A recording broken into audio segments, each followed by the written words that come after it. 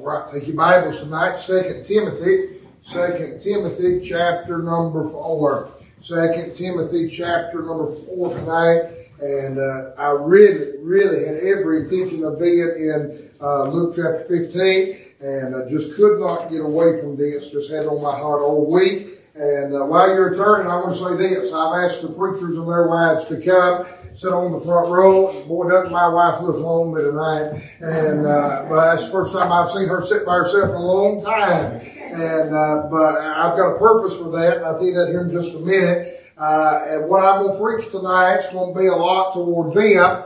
But I don't want you to shut down this evening, all right? I believe with all my heart that's one thing we're missing in these days. I believe we have very little understanding of the preacher and his ministry on the pew. I believe that's something we failed to, we've made it a mystical thing. We've made it something that maybe we've made it mystical at times, or maybe we've made it too simplified. I don't know what the problem is, but I believe we've got a lot of church members don't understand what the preacher really is, what his responsibilities, what his requirements, different things are. And I want to deal with some things tonight. Please don't shut down. I promise you it'll be a help to you tonight. Then I want to say this to the church, just real quick. You ought to look at every one of these on the front row and realize that's a blessing. Isn't that right? The Lord blessed us. And I'm thankful that God still calling men to preach. And I told Brother Kenny, we was talking about it the other day. I said I wouldn't dare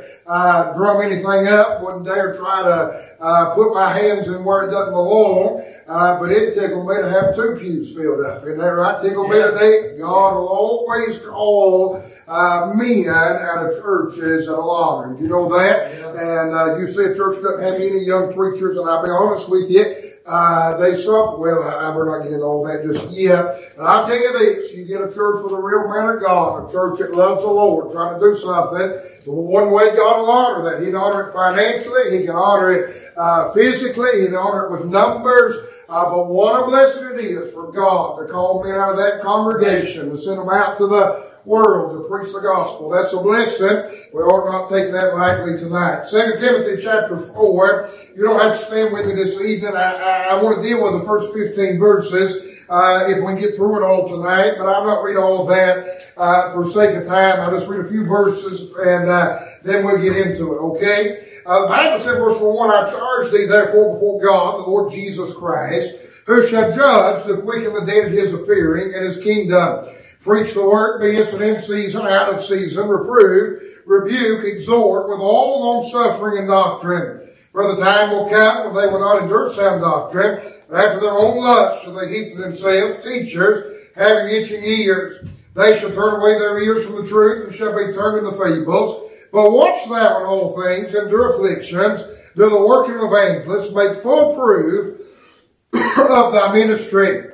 For I am now ready to be offered, the time of my departure is at hand. I have fought a good fight, I have finished my course, I have kept the faith. Henceforth there is laid up for me a crown of righteousness, which the Lord the righteous judge shall give me at that day, not to me only, but unto all them also that love his appearing. Let's just read the rest of it. The Bible said, do thy diligence to come shortly unto me, for Demas hath forsaken me, having loved this present world, and is departed unto Thessalonica, Christians unto Galatia, Titus unto Dalmatia. Only Luke is with me. Take Mark and bring him with thee, for he is profitable to me for the ministry. And Tychicus have I sent to Ephesus. Notice verse 13, one of my favorite verses in the book of 2 Timothy. The cloak that I left at Troas with Carpus, when thou comest, bring with thee. And the books, but especially the parchments. You say, preacher, why is that your favorite verse? If you'll let me get there,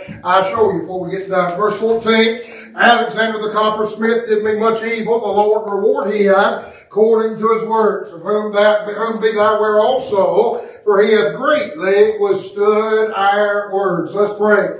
Heavenly Father, Lord, I sure do love you tonight. Lord, I'm thankful for the privilege, God, the honor, Lord, to be back into your house. Lord, I'm thankful for these men and their families. And Lord, thank you for what a blessing it is for you to call me out of this congregation. And Lord, I pray you keep your hand upon them and their families. And Lord, I pray you put a guard upon them. Lord, I pray you bless their ministries and give them souls for their labor, open doors for them. And Lord, I pray you help us as men of God and Lord, our families to take these truths and apply them to our heart and life. And then, Lord, I pray help us tonight as a congregation to better understand the man of God and his ministry. Lord, I pray you bless us tonight, meet every need. And Lord, if there be one discouraged, would you encourage our heart tonight? If there be one walking farthest away, Lord, I pray you draw them close to you once again. Then, Lord, I pray most of all, if there be one in the midst tonight, lost undone without you, Lord, I pray you'd save them, for it's everlasting too late. We'll be careful tonight, give you all praise, all the honor, and all the glory, for we ask it in Jesus' wonderful name. Amen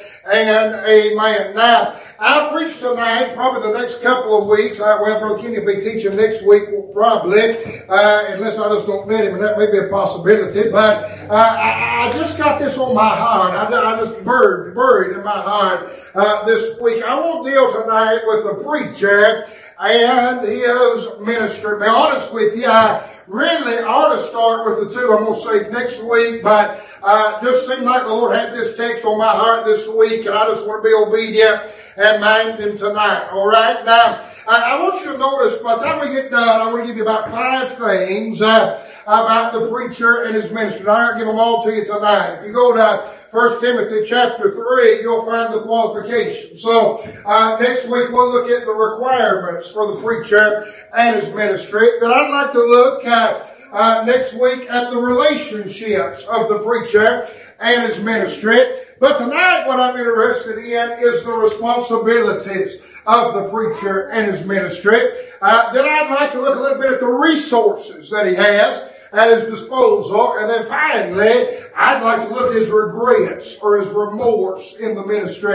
And it's been a help to me this week, to be honest with you. So let's just get into it before we drag around. I don't have time to dilly-dally tonight. But I was going to say, first of all, his responsibilities. Now, I'll give you several things about those responsibilities. Notice with me in verse 1, the Bible said, now Paul, writing to young Timothy, and here's what Paul said, I charge thee, therefore before God the Lord Jesus Christ, who shall judge the quick and the dead at his appearing and his kingdom.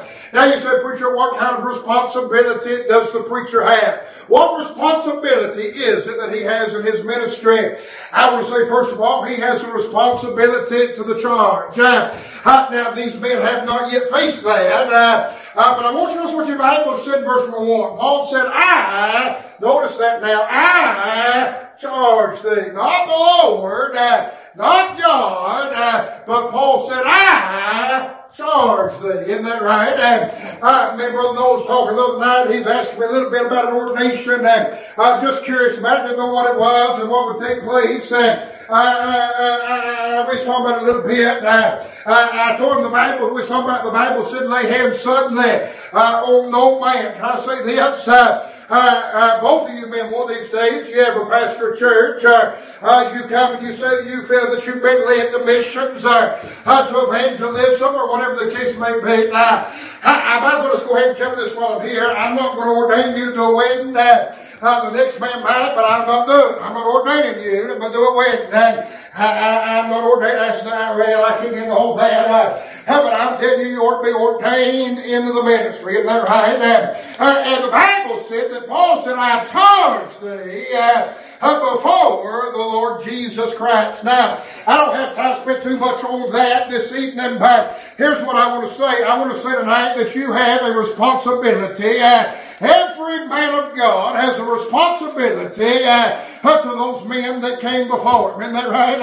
If you go down there with me, if you go down there in my office, I've got a certificate up on my wall. And it's the certificate that they gave me, Lydia, the night they ordained me. And there's some men's names, God, there's some men's names, John, that are on that certificate. They laid hands on me that night. deeming me that my doctrine was right, that they had faith in my calling, that they had faith in my conversion, that they had faith in my character.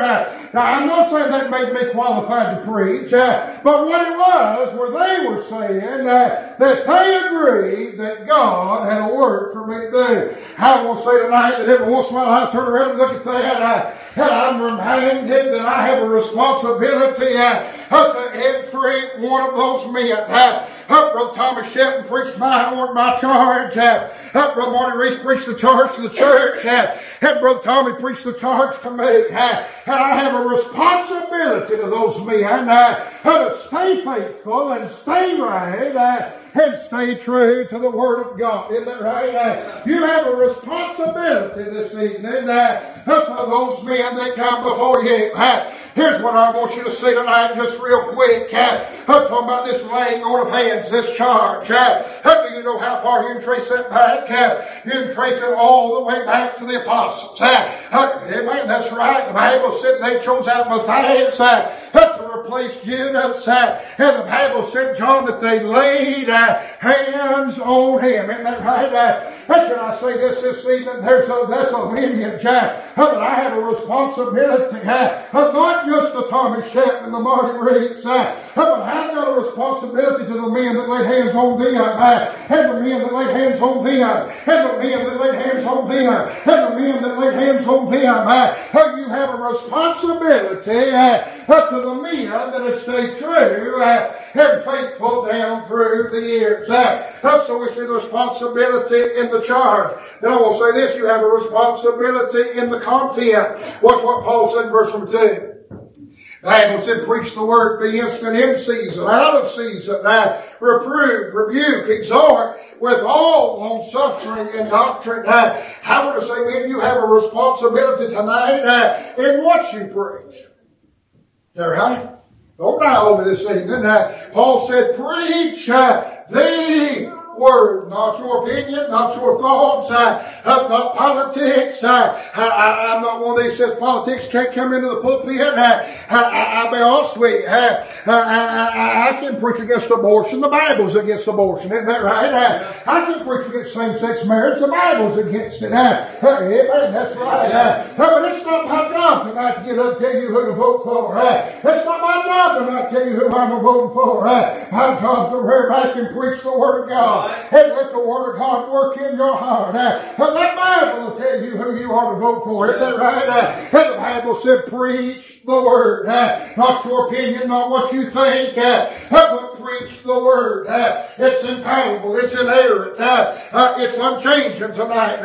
And Paul said, just preach the Word. Isn't that right? Then we don't say this, be instant in season, out of season. What he was saying, it's still within the content. Paul said, if you'll preach the Bible, you can be instant in season, be instant out of season. When it feels like it, you can preach. When you don't feel like it, you can still preach. Is that right? You say, preacher, I don't know about that. Noah told me tonight, I told him, you better never tell me that again. I come in, he said, I hope you don't call me up there. I don't have nothing with me. I said, you better never tell me that again, because I'll call you up whether it's in the flesh or not. I'm telling you, be instant in season and out of season. Isn't that right? But can I tell you something, man? You may tell you why it's good to preach the Word. And not your opinion and not your feelings. And not what you think. Because you can get up and feel so bad and so down and so low and open up the Word of God and still preach. Isn't that right? You don't have to have the feeling. You don't have to have the emotion. Just preach the Word. When they say amen, preach. When they say oh me, preach. Just preach the Word. Be instant in season, out of season. What's this? Reprove, rebuke, exhort. Now, you've heard me say this before. 3 things mentioned. 2 of them are in the negative context. That word, reprove, means this. It means it's almost like, Kurt, to nudge in the right direction. It's almost like to shine a light on. It's almost like to gently show, in some ways, I guess you could say. What Paul was saying is this. He said if there's some things that need to be dealt with, there's sometimes you need to reprove. You need to shine the light on those things. You need to gently nudge in the right direction. And then he went on to say rebuke. Now that word rebuke means to sharply rebuke. What that means is, John, there ought to be some times, and I don't mean that John's an awful person, there ought to be some times that while I'm preaching, it feels like my finger's right in your face. I'm calling out every dirty thing you are. Isn't that right? It's rebuke. It's to sharply rebuke. We don't hear much of that in our pulpits anymore. But I'm telling you, there's times that you have to rebuke. You have a responsibility tonight to do that. I'll put it to you like this. The Bible refers to us as the bride of Christ, the body of Christ. But the church is also referred to as the children of God. And there's times, Nancy, that my youngins need a hug. And there's times I just gently guide them in the right way. But John, there's times I have to rebuke them and do it sharply, isn't that right? To teach them how they ought to live. It's not done out of hate. It's not done out of anger. But it's done out of love, using the Word of God. Isn't that right? A rebuke, to reprove, to rebuke. And then also the Bible said, and to exhort. Now that word exhort means to uplift. That means to exalt. That means to encourage. Now, I know men that all they ever do is rebuke. All right? And I know men all they ever do is exhort.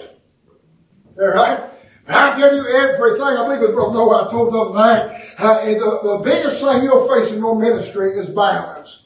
You have to balance the time spent in the ministry, the time spent with your family, the time spent in a secular job. Well, it's always a balance. And your preaching is no different. There has to be a balance. There has to be an order. There has to be an equal balance of reprove and rebuke it and exhort it. It would do you no good tonight for me to come in and rebuke you every single service. All right? Yeah. You've been a miserable bunch of people. But it do me no good to come in and exhort you every single service. You'd be a bunch of carnal people. Is that right? Right. Just well, amen. That's right. Paul said you better reprove, you better rebuke, and you better exhort. There's a balance to the ministry. Then he went on to say this, exhort with all long suffering and doctrine. I'll tell you something, men. You'll find out in the ministry, and it's probably one of my weaknesses. I'll be honest with you. But the Bible said, with all long suffering, there's times where you'll see a situation going on and openly rebuke it. I mean, sharply rebuke it. It seems like nothing happens. There'll be times that you try to reprove and nothing happens. There'll even be times you try to exhort and it seems like they just don't want to be exhorted. But can I say this? Paul said, whatever you do, you better do it with all long suffering. You better be willing just to suffer on. Whether they do it or whether they don't, you better be long suffering. Now I will say this, I struggle with it. I'll be honest with you, I do. I'm very much, John, if it's supposed to be done now, I want it done yesterday. I mean, that's how I am. I don't like to wait. I don't like to just fiddle around. I want to get it done. Isn't that right? But I will say this, I sure am glad the Lord's long suffering away. Is that right? Yeah. I sure am glad He's long suffering toward me. Now, the Lord's not slack service from so many can't thanks, but His long suffering to usward, not willing that any should perish, but that all should come to repentance. I sure am glad He's long suffering to me. Man, I will tell you what your ministry is. And I'm not saying you ought to uplift the man of God to be like God. That's not what I'm saying at all. But you ought to show them, you ought to show them your love to the people, your love to the congregation, ought to reveal to them in some ways the love that God has for them. All right? Yeah. Ain't that right? Paul said, with all long suffering and doctrine. What Paul's saying, he's saying, don't change that book for anything. All right? Now, I'll be honest with you. I've preached messages before in this congregation, in this church, in this building. John, I've come in to preach a message, and God knows my heart. God knows my heart. I did not know they'd be here. I did not know it at all. Had to deal with a subject that I knew somebody else here was dealing with. Living in.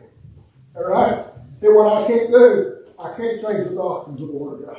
All right? I've been in churches before. I've preached before and seen men sit on the front row that I've got respect for that did not believe in a certain doctrine. You cannot tonight. You have a responsibility to preach the Word of God, line upon line, precept upon precept, word for word, and don't change it for anybody. Isn't that right? Under any circumstance. Paul said, exhort, reprove, rebuke, exhort with all long suffering, and whatever you're doing, do it doctrinally. All right? Now listen, I've been at this thing long enough to know, I'm going to be honest with you, I can get everybody in here hyped up tonight. I get everybody in here, Wayne, feeling good. That would have no doctrinal content to it at all. But I know, John, the right words to say. I get talking about I get talking about, I'll just be honest with you, I get talking about how sweet it's going to be to see Mama, and I get talking about how sweet it was to, are you with me? Yeah. Everybody in here be hyped up. I tell you, there is no doctrinal content to that. You know what that Bible does? It does not exalt Mama. Oh, God, help me, I feel it bogging down. It does not exalt Mama, it does not exalt brother and sister and all these things. It exalts the Lord Jesus Christ. And Paul said, preach the Word. It's an in season, out of season. Reprove, rebuke, with all long suffering, and doctrine. Isn't that right? Yeah. Have responsibility in the charge. Have responsibility in the content. I've got to hurry. There's no way I'm going to get done. Have a responsibility in the contention. Watch what your Bible said, verse 3. For the time will come, they will not endure sound doctrine. After their own lusts, they shall heap to themselves teachers having itching ears. They shall turn away their ears from the truth, and shall be turned unto fables. Now, here's what I'm going to tell you. If you hadn't already, your entire ministry will be a warfare for you to go another way. That's your entire ministry, you'll fight for that. I'll be honest with you, I'd love to sit here and tell you, be real spiritual and tell you that it's never a temptation. And I was watching a video today, somebody put it on Facebook, and that old, what's his name, down there in Charlotte. What's his name? That skinny jean wearing. Stephen Furtick, that's his name. The Canvas or whatever, I don't know what he is. But anyway, he got down there reading out some ungodly Bible, left out about 3 or 4 verses and changed it. He's reading out of Mark 5, John 5, and he's reading about that young man at the pool of Bethesda. And he said, I wish I could what he said. But he made a statement before he read his text that he used that Bible because it was the easiest to understand. And he read out some word because I had no idea what it meant. And he stopped and said, that means porch. What King James says, porch.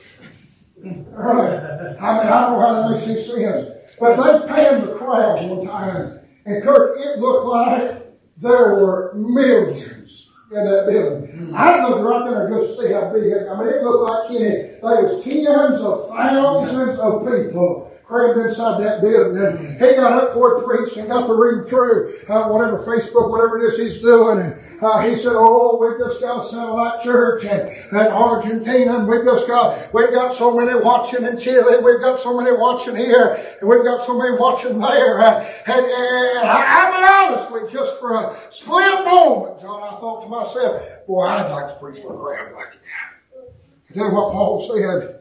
Paul said, you better just preach the Word.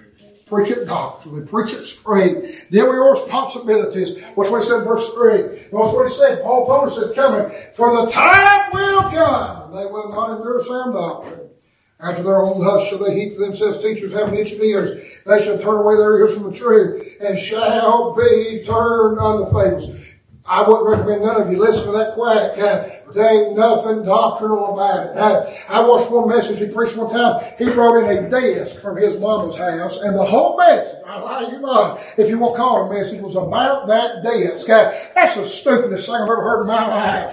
Millions of people watching. God help me, the best thing he's got to do is talk about a desk. God help me, man, you better realize right now, you may never preach to that many people. But the ones God puts in your way, run back and preach Jesus to them. Give them something to change their life. Amen.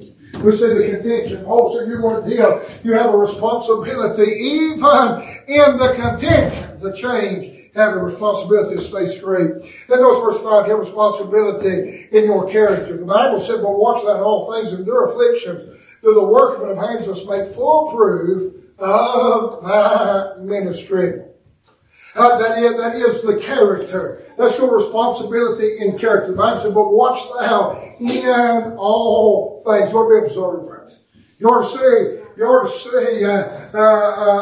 to see some things that are happening. You ought to see things in your church. I'm going to make a statement, and I'm going to be as honest as I know how to be.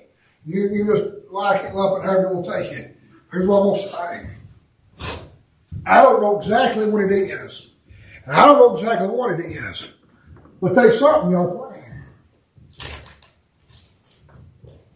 Well, y'all looking at me funny.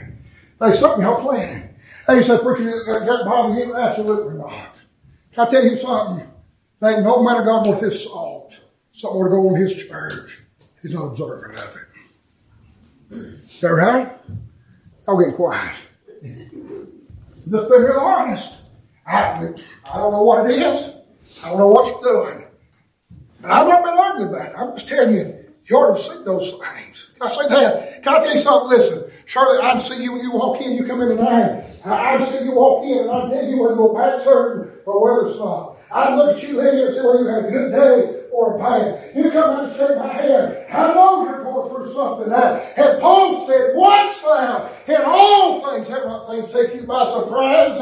Have not things knock you off guard. And Paul said, watch thou in all things. That's your responsibility, man.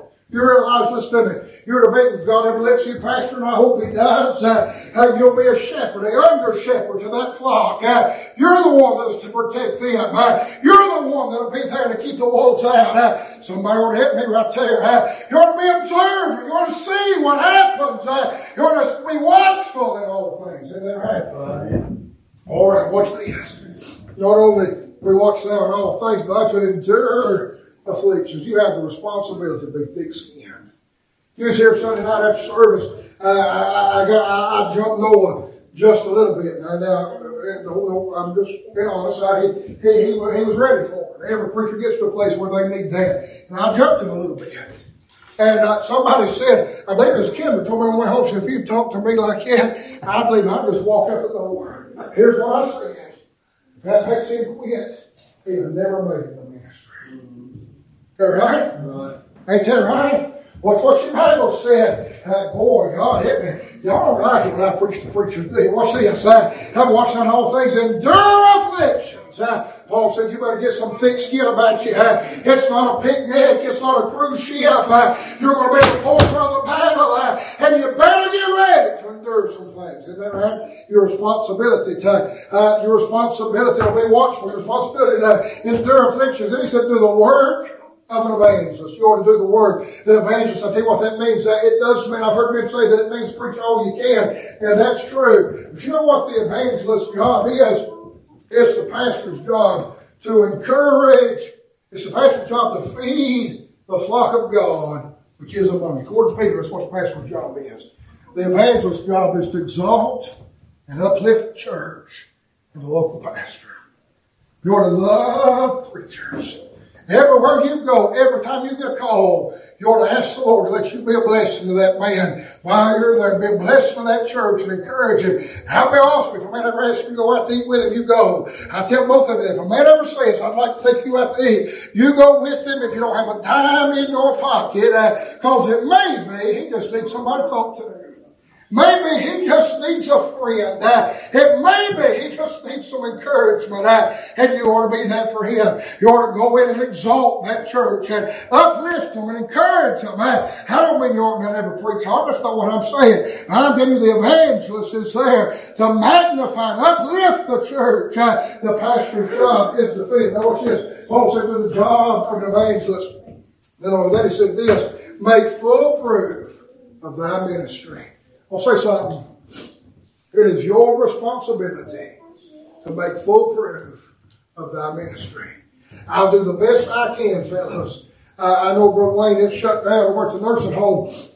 But I tried to help Brother Wayne get on the nursing home. I told Noah the other day, I gave him a few options. And I think we want to try to let him come up here, maybe do it at home and preach some on sermon audio and just give him his own page and just let him upload that. Let the church pay for it. And what we're already paying won't cost us any more, but just let him upload sermons and messages, and that way he can preach every week if he's going to have some more to preach. And I'll do my best, fellas, to help you, and I'll do my best. I do get calls. They'll say, you know, any good young preachers, any good young preachers that can come and fill my pulpit for such and such day. But I will tell you this, I won't lie to them. I've just been honest. I wouldn't let you in my pulpit. I'm not going to recommend you somebody else. Is that right? I'll do my best to help you any way I can. I mean that. You call me any time, night or day. I'll be a help to you. I'll do the best I can. I want to see the Lord use you, but ultimately it is your responsibility to make full proof of thy ministry. Your choices and your character, the things you do, there's only so much I can do. There's only so much somebody else can do for you. And Paul told Timothy, you have a responsibility to make full proof of thy ministry. What's verse 6? Paul said, for I am now ready to be offered. Time of my departure is at hand. Paul, what he said was this. He said, Timothy, the last thing he said to him, verse 6, verse 5, he said, make full proof of thy ministry. For I'm about ready to be offered. The time of my departure, you know what Paul was saying? He said, I'm about ready to check out of this world. Paul was in prison when he wrote to Timothy, getting ready to have his head cut off. And before he went, he wanted to write to Timothy and tell him some things. And he said, Timothy, you better make full proof. You know what that is? That's an older man looking back over his life and saying, while you're young, you better make full proof of thy ministry. I'll be honest with you, Noah, I pick on you. You rode with me a few months ago up here to Tennessee, the Culture's ordination, and we was coming down the road. And I looked at him, I said, are you tired? And he said, no. I said, you ain't working? No, not bad. And I said, are you hurting? No. And I thought to myself, Lord God, I can't hardly stay awake. My back hurts, my knee hurts, and my hip's been cramping about the last 10 miles. And I got to think, Johnny didn't used to do like that. I used to go more than I do now. I used to stay up all night long and get up and go the day. I can't do what I used to do. That's just part of getting older. And you know, I'll be honest with you, I wish I could say what Paul's getting ready to say. But I look back and I thought, my God, why didn't I do more before I had it? I don't mean this ugly. I thank God for my youngins. But why didn't I do more before I had them? I was asked the other day to go to Scotland this summer, and I'll just be honest with you. I don't know if I go or not, but I hate John to be gone for 2 weeks and leave my youngins. I just hate to do that. And I thought, why didn't I do that when I was younger? Before I got married, before I had responsibilities, I could have done more if I just made full proof of my ministry. Noah told me the other night, he said, I just can't hardly find time to study. I'll promise you, you've got the most time right now you're ever going to have. Right. They're right. You wait till a youngin' comes along and tell me how it changes how you study. You getting up at 3 o'clock in the morning and giving a bottom, doing all these things. You don't feel like staying up half a night and going, hey man, that's just right. And when they run in there and say, Daddy, will you play with me? I'll tell you what you do. You'll shut your Bible and you'll go play with them. And there'll be a pull on you to spend time with your family. There ought to be, isn't that right? You ought to spend time with them. You've got more time now than you ever will. Right. All right? I don't know about this, but I'll say this. Brother Wayne has his child is raised and out of the home. But I know this, John, I'll be honest. I know I'm not trying to say I'm old. I'm not. But I am getting older. I'll be honest with you, I can't remember like I used to. I can't sit down and study like I used to. What I used to do in one day now takes me 3. Because I just can't do it like I used to do it no more. Hey, can I say this? We're not getting any younger men. Whatever help, whatever ability that the Lord has given you right now, you ought to make full proof of it. Isn't that right? It's our responsibility and our character. And I want to say this. We have a responsibility in the crown. I'm going to have to, I might get a little bit more time. Notice verse number 6. The Bible said, for I'm never be off until my portion's hand. I have fought a good fight. I have finished my course. I've kept the faith.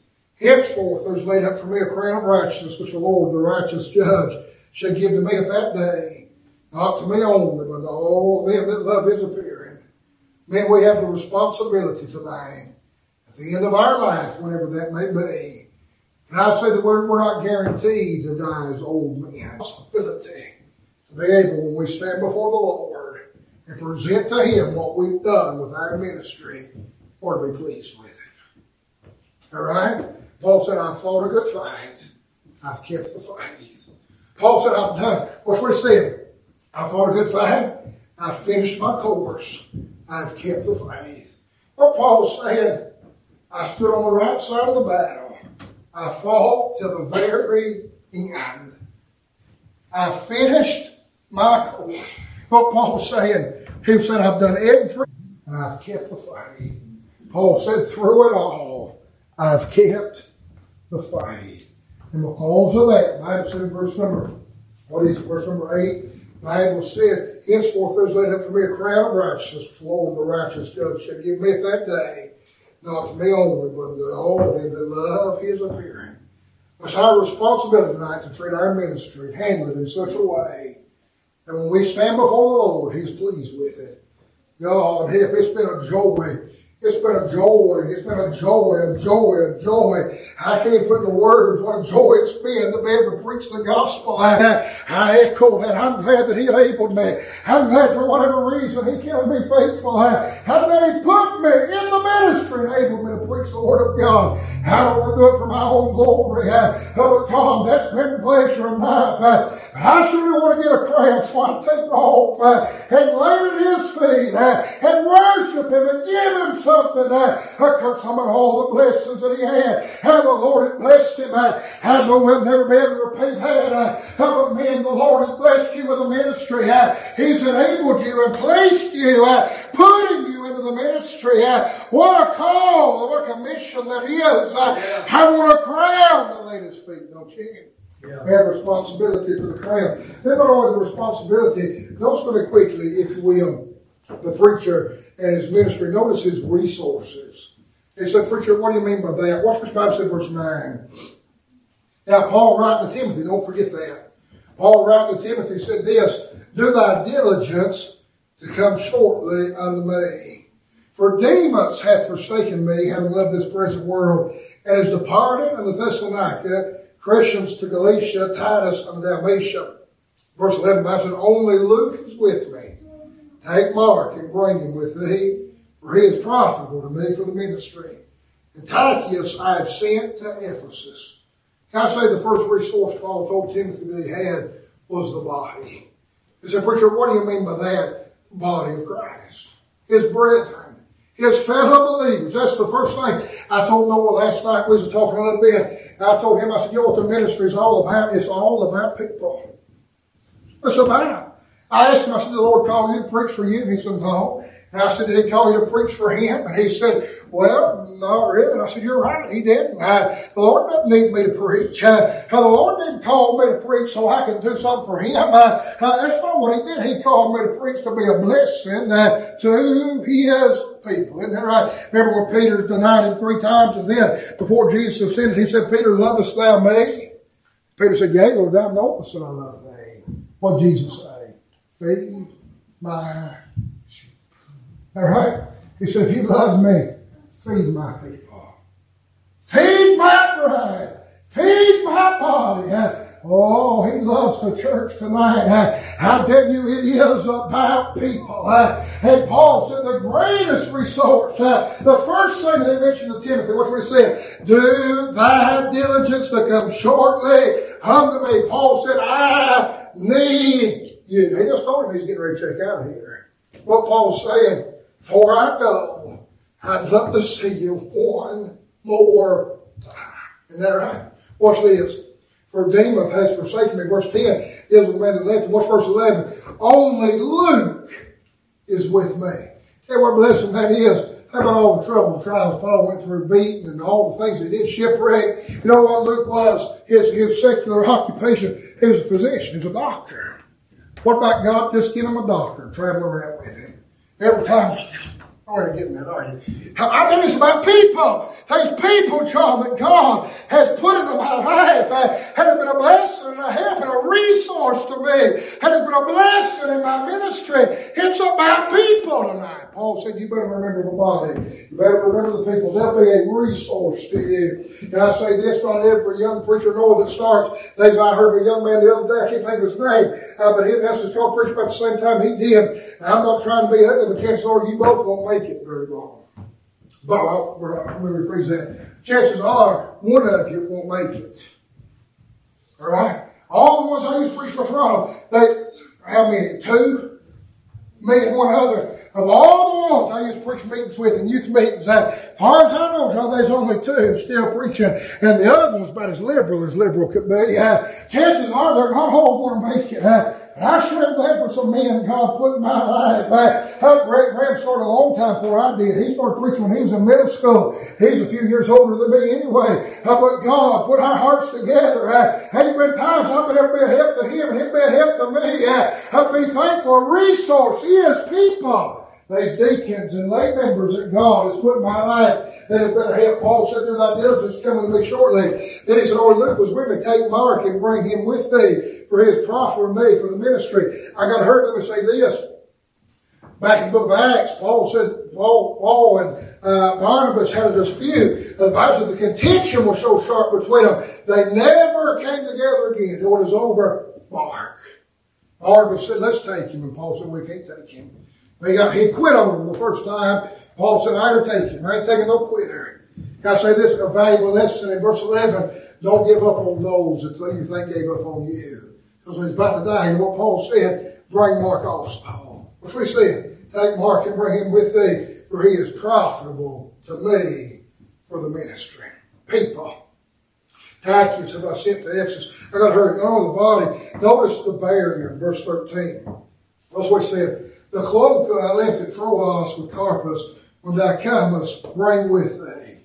Now you say, preacher, what do you mean by the barrier? That word cloak, I didn't know this to just this week. It literally means, if you look it up down in the Greek, it literally means an outer garment that is used as a protection from the storms. That's literally what it means. It was an outer garment, almost like a long outer garment, like a raincoat almost. What Paul was saying. He was telling Timothy, there's some things in my life. There's been some storms. And there's been some troubles. There's been some hard times. What Paul was saying is, I've always had a barrier. Y'all ain't getting mad. Here's what he was saying. Can I tell you, man, what sort of resources? I'm not going to be ugly. I'm not going to lie to you. There's going to be some hard times. There's going to be some times there's no way I can even prepare you for some of the things that happen in the ministry. But I will tell you this, I'm glad there's always been a barrier. Ain't there right, Mom? Ain't there always been a barrier? Ain't there always, God help me, ain't there always, even the darkest nights, have been grace that was sufficient. There's a barrier this evening, and it's a resource you better not give up on, because God will not always calm your storm, and He will not always take you out of it. I'm glad there's always a barrier from the storm this evening. He always gives grace that's sufficient. Amen. Watch this, I got to hurry. Close to take part, verse 13. The cloak that I left across the carpet, when I come to bring with thee, I like this, and the books. Now I will say this, that word books simply means books. Paul said, I've got some books. Timothy, you know where they're at. Timothy's been following him around several years at this point. All the way back in the book of Acts, Timothy joined up with him, and Paul said, you know where they are. Bring the books. I want to say something, but Noah, you just shut down just a minute what I'm about to say. Well, I told Noah last night, I told him, I said, he asked me about a commentary. I told him, I said, get you a King James Bible, a Strong's Concordance, and a place to pray. He said, but what about this? No, get you a King James Bible, a Strong's Concordance, and a place to pray. Here's what I told him. I'm just giving you some insight. I'm trying to give insight into the preacher's ministry. I told him, John, I said, I'll let you know when you're ready to start reading the commentary. And the reason I said that was this. You won't get messed up reading the Bible. You'll get messed up reading books. Is that right? You better get a good foundation before you get messed with the books. And I will say this. I believe it was Mike Bagwell said it, and I might be wrong, but I believe Mike Bagwell said this. Not every reader is a leader, but every leader is a reader. You catch that? Not every reader is a leader, but every leader is a reader. Can I say, men, there is nothing wrong with taking books. Let that be a help to you. Gleaning after other men. Nothing wrong with that at all. Paul said, bring the books. All right? He looked at me and said, Preacher, I don't know if it's literally what it means. It means books.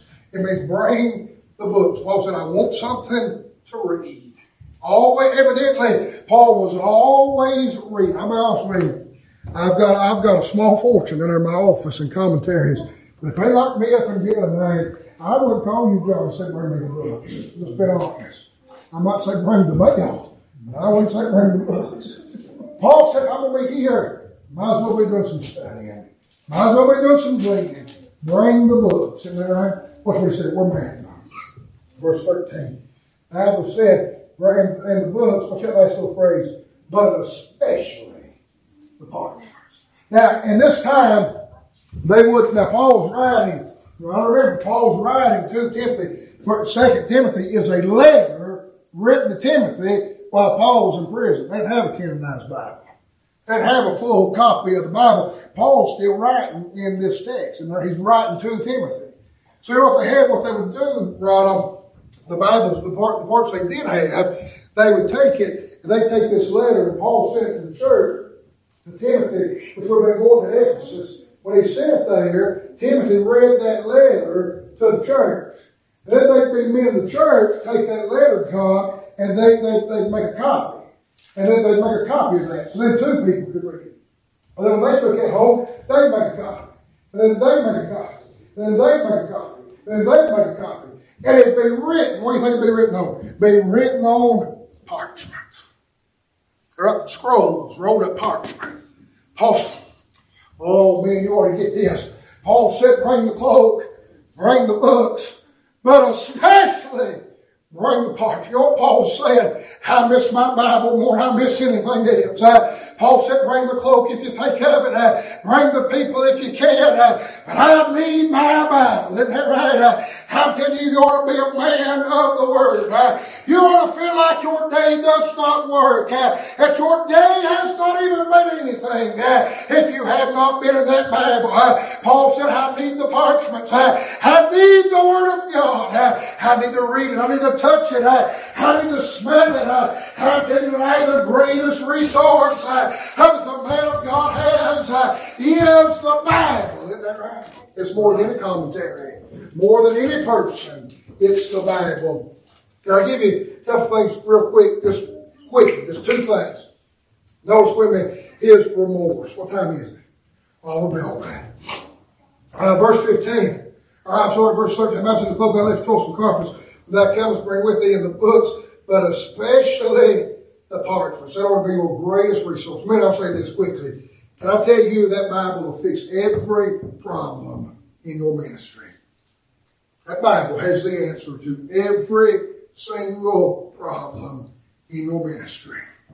Noah asked me last night about a verse. He said he'd been studying on something. He said, I don't understand this verse. Can you help me with that? And there's nothing wrong. I don't want you to take that note. What I'm about to say, I'm telling you, that's great. I would have done the same thing. I still sometimes call men and say, can you help me with this? What am I missing? There's nothing wrong with that.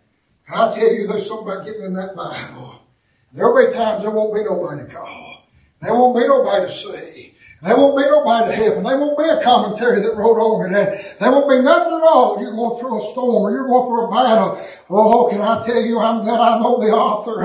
Yeah, man, that's right. That Bible will fix everything you face. You, Miss Allen, get having marriage problems. That Bible will fix it. All right? Yeah. Get having financial problems. That Bible will show you how to fix it. Problems in the church. That Bible will show you how to fix it. Going through something you don't know what to preach, that Bible will show you. Paul said, especially the parchments. Bring me my Bible. Isn't that right? Oh, yes, you ought to be men of the Word. Now, let me show you his remorse quickly. I'm done.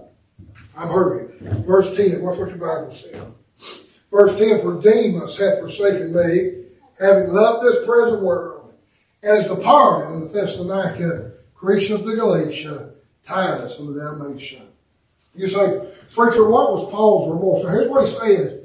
He said in verse 6, for I'm not ready to be offered, time my portion ahead. I fought a good fight, I finished my course, I've kept the faith. Paul said, I know when I get to heaven, the Lord, the righteous judge, has got a crown waiting on me. Is that right? Paul said, I've done everything I should have done in my ministry. What about this? What is it? 1 Corinthians 12, 2 Corinthians 12, whichever one it is. Where Paul gives that list, Kenny, of all the things, 3 times beaten stripes and shipwreck and all those things. Paul gives us a long list of all the things he's faced. But here, he doesn't say that to Timothy about all the beatings and all the scourgings and the shipwrecks and the hard times and all the perils. That's not what he's saying. You know what I said? I text Kirk that broke Paul's heart. He said, Demas hath forsaken me. Love of this present world. Is that right? Is that what the Bible says? Now listen, I'm hurrying. You got to nod your head, hit me a little bit. It broke his heart. It broke his heart, Noah, that Demas had forsaken him. I tell you what breaks your heart in your ministries. It'll not be the troubles. It'll not be the hard times. It'll be the people. All right? Mm-hmm. He said, Demas hath forsaken me. Now, can I tell you something? Demas didn't really forsake Paul. Demas forsook the Lord. All right? What's what he said? Verse 10. For Demas hath forsaken me, having loved this present world, and is departed unto Thessalonica. What brings me good courage to know Demas really turned his back on what the Lord had done for him. But Paul, just like me, and just like every preacher I know, took it personally. He said, for Demas hath forsaken me. Is that right? Boys, get quiet. Can I tell you something? There's not a person that's not on these pews tonight that I did not take it personal when they didn't come. Is that right? There's not a person, Ronald, sitting on these pews that used to sit on these pews, not here tonight. It does not rip my heart out. And surely I wonder what I could have done. Why did they forsake me? Is that right? Why? What could I have done differently? What could I have said? What could I have done? Can I tell you the truth this evening? Demas was weak. He was a weak Christian. Is that right? Paul said, having loved this present world, he said he loved the world more than he loved the things of God. Is that right? But it doesn't make it hurt any less. I look at that and I see empty pews where people used to sit. And I'll be honest with you, let's be honest. God knows my heart, and I'm probably going to get into trouble when I say this. But a lot of it, John, not all of it, but a lot of it, they were weak in the faith. But it still hurts to me. Is that right? Now, don't fall out with me. I'm trying to help these men. You say, preacher, I wouldn't say that. Well, I'm just doing my best with my Lord. I want to help them.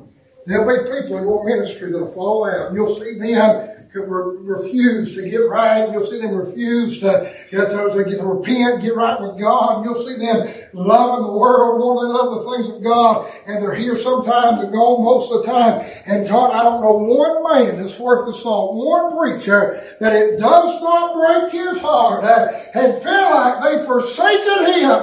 That's just a ministry, fellas. You know why that is? Because you pour into them so much.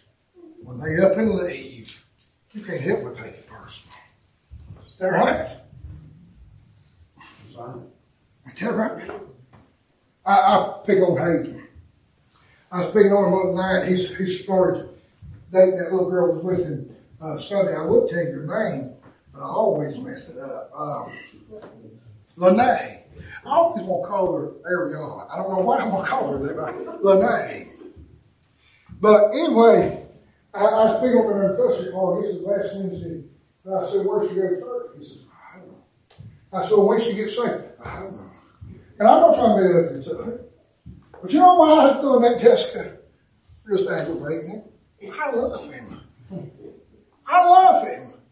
I don't want to see him mess his life up. I want to see him get a good wife and have a good family. I don't know what the Lord will do in his life. But John, I want to see him live his life in such a way that he can be a deacon. I want to see him live his life in such a way that he could perhaps is called to preach the Lord calls him. I want him to know the importance of that. I want to see him grow. I want to invest in him. I told Noah, I went up there to Tennessee, I told him, I said, if you'll keep riding around me and let me, I'll pour myself into you just as much as you'll let me. You know why? Because I love him tonight. I want to see God do something in him. I want to have a part in that. And you pour and you pour and you pour into people. And when they leave, you can't help but take it personal. Whether they're weak or not, you cannot help but take it personal. Because you love them so much. You spend hours. I'm not asking for a pity party. God knows my heart. I'm trying to help these men. But you spend hours praying for their husbands to get saved. You spend hours begging God to fix their marriage. You spend hours studying and trying to give them something to help them have the Word of God. You invest in them and you're there at the lowest points of their life. And you're there at the highest points of their life. Can I say that's one thing you better get used to, men. You better get used to being there every time there's a funeral, every time there's a death, every time there's a sickness. When they're at their lowest points, you'll get to be there. But when they're at their highest, when that baby's born, when that wedding's done, when that graduate, it tickled me to death. Malia and Keaton the other day said, preacher, if we give you an invitation, would you come to our graduation? And I'll be honest with you, it's the same day as our ladies' conference is going to be.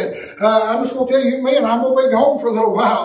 If they want their preacher to be there, I'm going to be there. Isn't that right? I want to be there. I want to be there for when they walk across the stage if they'll let me. I want to be there when somebody passes away. But when you give and you give and you give, and then they're gone, it hurts this evening. Isn't that right? You can't help but think about all the time. I just be honest with you, this one individual through my mind right now. God knows my heart. I'm trying to hurry. There's one individual through my mind right now. And I can vividly remember something happened in their life. I vividly remember, Kurt, we just had sit down at the dinner table. Just had sit down at the dinner table. My wife just had looked at me, John, and said, boy, it sure is good just to eat supper together as a family. And just about then, my phone rang. When I answered it, I had to leave. Tonight, I'm just being honest, I can't help John but take it personal. I walked out from my family. I walked out from my wife to be there for them. It's personal. Are you with me? Paul said, Demas hath forsaken me. Isn't that right? In fact, was he just a weak Christian? Paul took it personally. Then watch what the Bible said. I'm quick right here. I'll give you one more. I'm done. I want to see the weak that brought Paul remorse. But I want to say this. We see the wicked in verse 14. The Bible said Alexander the coppersmith did me much evil. The Lord reward him according to his works. Of whom be thou were also. For he hath greatly withstood our words. So, preacher, what is it Paul had remorse? What was his regrets? What was his remorse? Well, he was remorseful over the weak. Demas had forsaken him. And he was remorseful over the wicked. Old Bud Stiltner, always, he preached on Alexander the coppersmith. He always says Alexander the copperhead. That's what he always says. That man went up in a snake in the grass. Isn't that right? But Paul said, Alexander the coppersmith has done me much evil. Men have to be some of these times in the ministry where there's just people that are just wicked. That's right. Just wicked. Just all that reason. I'd halfway understand somebody being weak. But there's just some people, John, that are just wicked. All right? Yeah. Paul said, last thing he tells Timothy here in chapter 4, he said, Alexander the coppersmith hath done me much evil. What's what your Bible said? Verse 14. Watch this. Alexander the coppersmith did me much evil. The Lord reward him according to his words. So what Paul was saying, now listen to me. If you don't get none of this, I want you to get this. Paul said, he did me dirty. I'll be honest with you, I'll tell you both something. Tell you what you'll find in your ministry. I can take somebody doing me dirty. She can't. She cannot take it. Somebody does. If she finds out what somebody said, John long after I've moved on, she'll still be saying, I can't believe they said that. Don't take it. I'm just being honest. I don't look down on her. I'm just being honest. Paul said he did me dirty. Isn't that right? But then on the same hand, I take somebody way other than me. And I can't take care of something about her. Is that right? Oh, but there's been both times in our ministry. By the way, it is our ministry. Right. It's your ministry. And it's your ministry. I know I was a little bit nervous, got through for a loop. I'll tell you something, man. God knew long before it happened what he was doing. He put you two together. Yeah. And he did it for a reason. Isn't that right? You're a helpmeet to him. You're vital and valuable to that ministry. It's something done together. So, oh, preacher, she won't never stand up. The Bible said that these two shall become one flesh. Isn't that right? Amen. To say this. They've been to do you dirty. What Paul said was verses 13, is that what I mean? 14. As them come did me much evil, the Lord reward him according to his words. I'm going to tell you all something. I'm quit. I'm not hurting right here. Here's what Paul said. I ain't got time to fool with it. I'll just turn it over to the Lord. Let the Lord handle it. Is that right? If you learn that, it'll help you in your ministry. There'll be some pain from it. There'll be some heartbreak from it. The best thing you can do is just forgive and go on. Paul said the Lord will reward him according to his help. These people need help. Let the Lord deal with Alexander the coppersmith. I've got a greater work to do. In there, that's why Paul could say, I fought a good fight. I kept the faith. I finished my course. Verse 5 says, verse 15. I'm quitting right here. Of whom be thou aware also, for he hath greatly withstood our words. Hardest thing in the preacher and his ministry. The hardest thing to do. I believe what really brought remorse to Paul. Not only did he have to go through it, but he had to warn Timothy about it. Is that right? You study out the coppersmith for yourself. More mentions it just here in 2 Timothy 4. But he had to tell Timothy, you better beware of him also. For he hath greatly withstood our words. Two things broke his heart. The weak and the wicked. Cannot help. Can I say this real quick, church?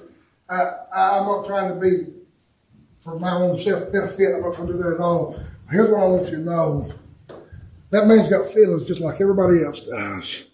And he takes it just as personal as you would. Is that right? Well, I know some Wednesday night prayer. I know it's 8:16, but I'm just going to say it. Can I tell you? I know it's Wednesday night. I know you're faithful. I'm not trying to be ugly. I'm just trying to help these men. I don't know how many Wednesday nights or how many Sundays or Sunday nights or Wednesday nights, whatever the case may be, going down the road that I thought to myself, I wonder what so-and-so and so-and-so and so-and-so would do if I just didn't show up. I didn't have nobody to fill my place. I didn't have nobody know, are you with me? Well, it'd be personal. I tell you how many times it happened once. Is that right? I hope, deacons, it would happen once. And somebody may call my phone and say, listen, what's going on? Am I right? I've got a responsibility to be there. And I think the church members have a responsibility to be faithful to ask God just like we have. Amen. Right? Yep. I show up every morning. I go over to them goats, and I reach down in there. We got a little trash barrel out there. It was cleaned out, but we got our feet in it. And I take it lid off. I reach down and get a big old scoop of food, and I start pouring in them troughs. That's my responsibility to come lay out the food. But it's them goats' responsibility to come in there and eat it. Is that right? Yeah. It goes two ways. I'm going to tell you something, hey. I'm just being honest. Cannot help but take it personal. Is that right? Can't help tonight but take it personal. All right, let's stand our feet.